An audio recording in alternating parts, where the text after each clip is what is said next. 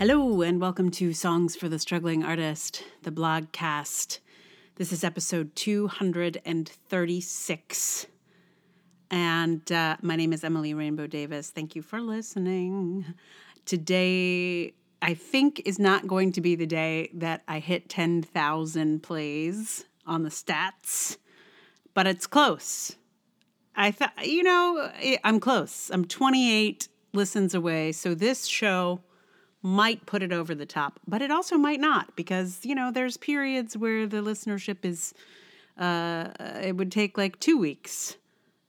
At the moment, I think it's possible. We could do it. We could do it this week. I could hit 10,000 this week with this show. Very possibly.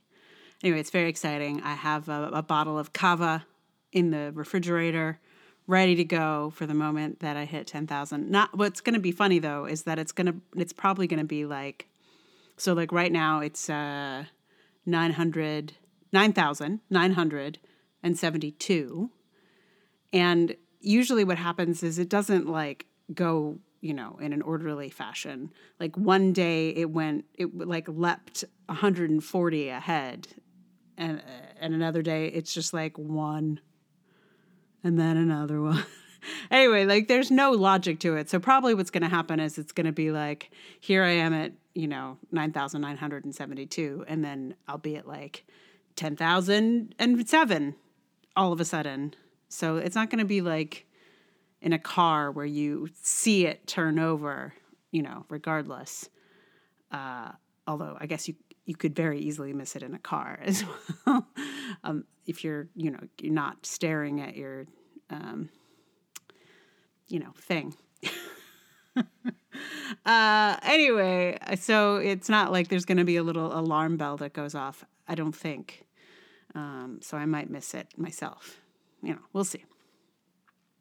Or it could just skip ahead. Anyway, today's blog. What are we talking about today? Well, we're talking about snot. I'm sorry.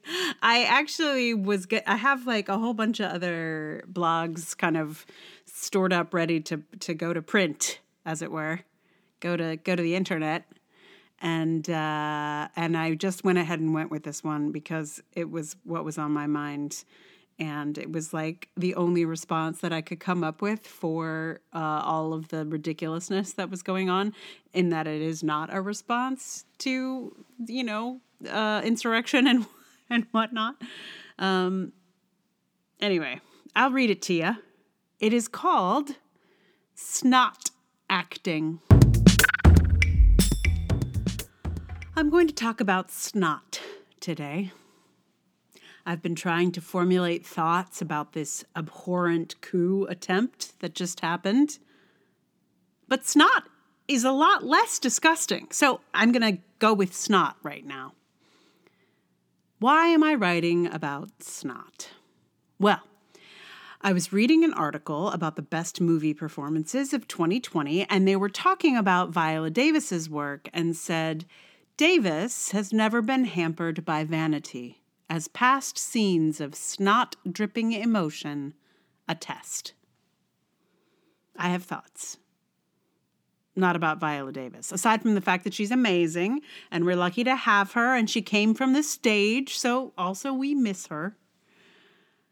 I have thoughts about these kudos for snot acting. Here's the thing about snot pouring down an actor's face when they're crying. It is not a lack of vanity on an actor's part. It is bait for awards because of responses like that article. It is, in fact, a kind of showmanship, an expression of pride in one's ability to cry real tears and snot real snot. One might call that a sort of skill-based vanity. Or maybe it's just something encouraged by those watching. Anyway, the reason I'm not impressed by it is that I have seen people cry in real life, and have also cried myself, believe it or not. And real people generally do not let snot stream down their faces when they cry. Children do, up to a point. But grown-ass adults will almost never just sit somewhere with snot on their faces for minutes at a time. Likewise, most people watching someone cry are unlikely to just sit there watching snot drip all over their face without handing them a Kleenex or a handkerchief. To snot is human, but only an actor will leave it there on their face as a sort of trophy of their tears. Most of us wipe away snot and tears when we cry, not because we are vain or even ashamed, but because we just do. Why do I care what those screen actors do to earn their awards? I don't know. I suppose I chafe a little at the way actors on screen are praised for realism, when things like snot acting are not, in fact, human behavior. It is a choice. Maybe it's the actor's choice, maybe it's the director's, maybe it's the awards committees, maybe it's a ploy for Oscars and Emmys, but it is a choice, a stylistic choice. And I feel like it should be acknowledged as such. In my house, it's become a performance category, and we laugh every time we see it. While someone is acting their snot out, trying to show us tragedy or pain or something, we can't help giggling and saying, that's some high-powered snot acting right there. I'm not saying an actor can't snot on screen. If you're crying and you snot, that's normal. Just, treat it like you would if you snotted in real life. Pull out a Kleenex or something. Use your sleeve, the back of your hand, anything. We don't fetishize crying in quite the same way on stage, so it's not something I've encountered in the theater. Actors crying on stage just try and clear their faces so they can keep acting. They'll get it done any old way they can so the show can go on. But on screen, they're probably waiting for someone to call cut before they can deal with tears or snot or whatever on their faces. Hey, being an actor ain't easy. Crying for a living isn't a walk in the park. I am not trying to make it harder for folks. But critics and awards people might want to slow down their praise for snot acting, or we are going to be looking at a lot of people's snot for years to come. So even though I said this was not about Viola Davis, apparently a lot of people are very interested in her snot. I guess Fences is particularly snotty. I haven't actually seen it. I should. I would like to. She's great. And, it's August Wilson play, so I am remiss in my theater self in not having seen it. But yeah, this was not about her. In fact, I don't know if I've ever seen her snot. So, yeah. I was responding to the article and previous people I've seen snotting on screen, not her, pretty sure. So, for all those Viola Davis stans out there, please know this is really not about her, although a lot of people are interested in her snot. Oh, boy. Anyway, many of my theater kinfolk were gratified to read this. Even an actor who I did not cast in a production that I directed one time. So and who I don't think I've heard from since. So I take that as a win. I absolutely do. Yeah. Anyway, it's just silly, but also, less disgusting than what's going on in politics in this country right now. So if only that's enough for me at the moment. Yeah. So, what song am I going to give you? Well, because they mention so much vanity and how snotting is not vanity, I started to think about vanity and also about how I feel like we don't talk about vanity that much culturally. I don't feel like aside from this particular lane, I don't feel like I feel like being vain is so normal now that because of, selfies and Instagram and all of the sort of self-promotion that happens in the world, I almost never hear anyone call another person vain. Like, I cannot think of an example. Maybe I'm hanging out in the wrong circles. I don't know. But yeah, I just was intrigued by the sort of, I'd love to see like a language analysis of like, has there been a reduction in the use of words like vanity and vain? And I don't know. I'm curious. If anyone's a linguist, lay it on me. So of course I had to do You're So Vain, because I think it's a different kind of vanity, right? To like showcase your bodily fluids, your snot, as it were. But, You're So Vain was just right there on the table. So I had to learn it. So you'll hear that in just a moment. And I will say also about You're So Vain, it is a song that has played a kind of a funny role in my life at one point. So this song is inevitably going to lead to another song next week, which I will play for you then. I will have to relearn it. It is a song that I wrote. And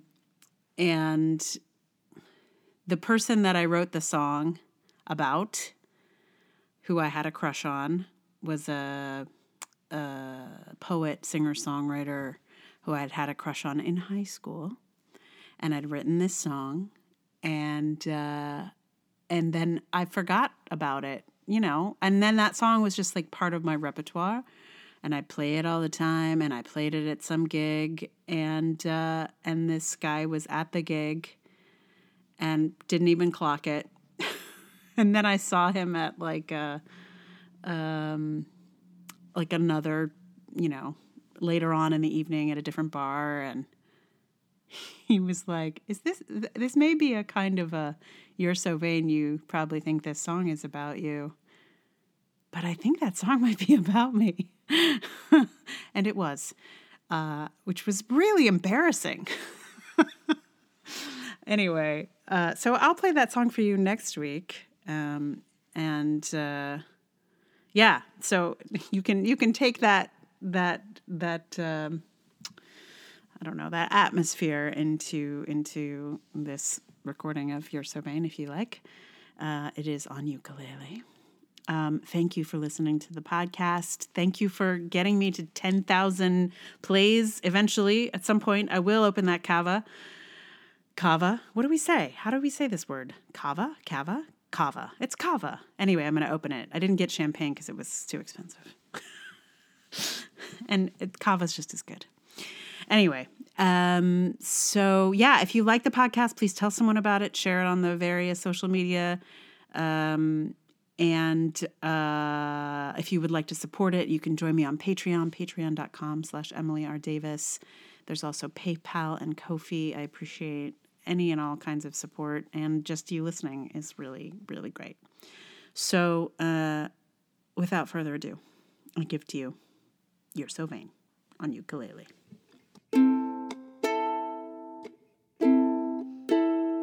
You walked into the party like you were walking onto a yacht. Your hat strategically dipped below one eye. Your scarf was apricot.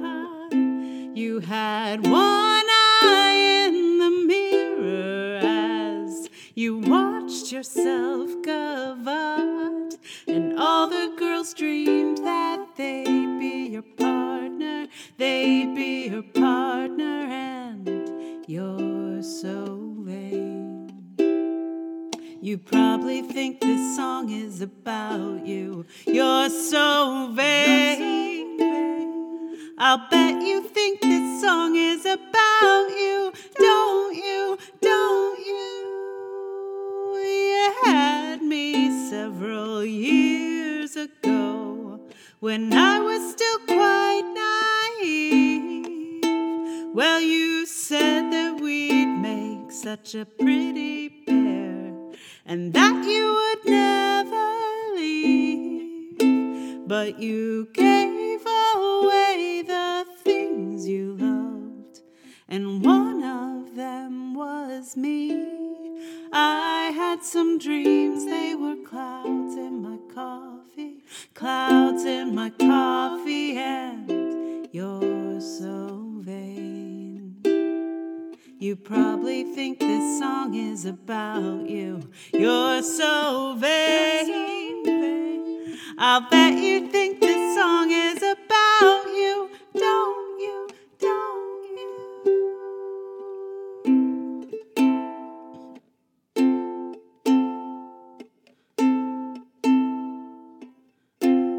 I had some dreams, they were clouds in my coffee, clouds in my coffee, and you're so vain. You probably think this song is about you. You're so vain. I'll bet you think this song is about you. Don't you? Don't you? Well, I hear you went up to Saratoga, and your horse naturally won. Then you flew your Learjet up to Nova Scotia to see the total eclipse of the sun. Well, you're where you should be all the time, and when you're not, you're with some underworld spy or the wife of a close friend, wife of a close friend, and you're so vain. You probably think this song is about you. You're so vain. I'll bet you think this song is about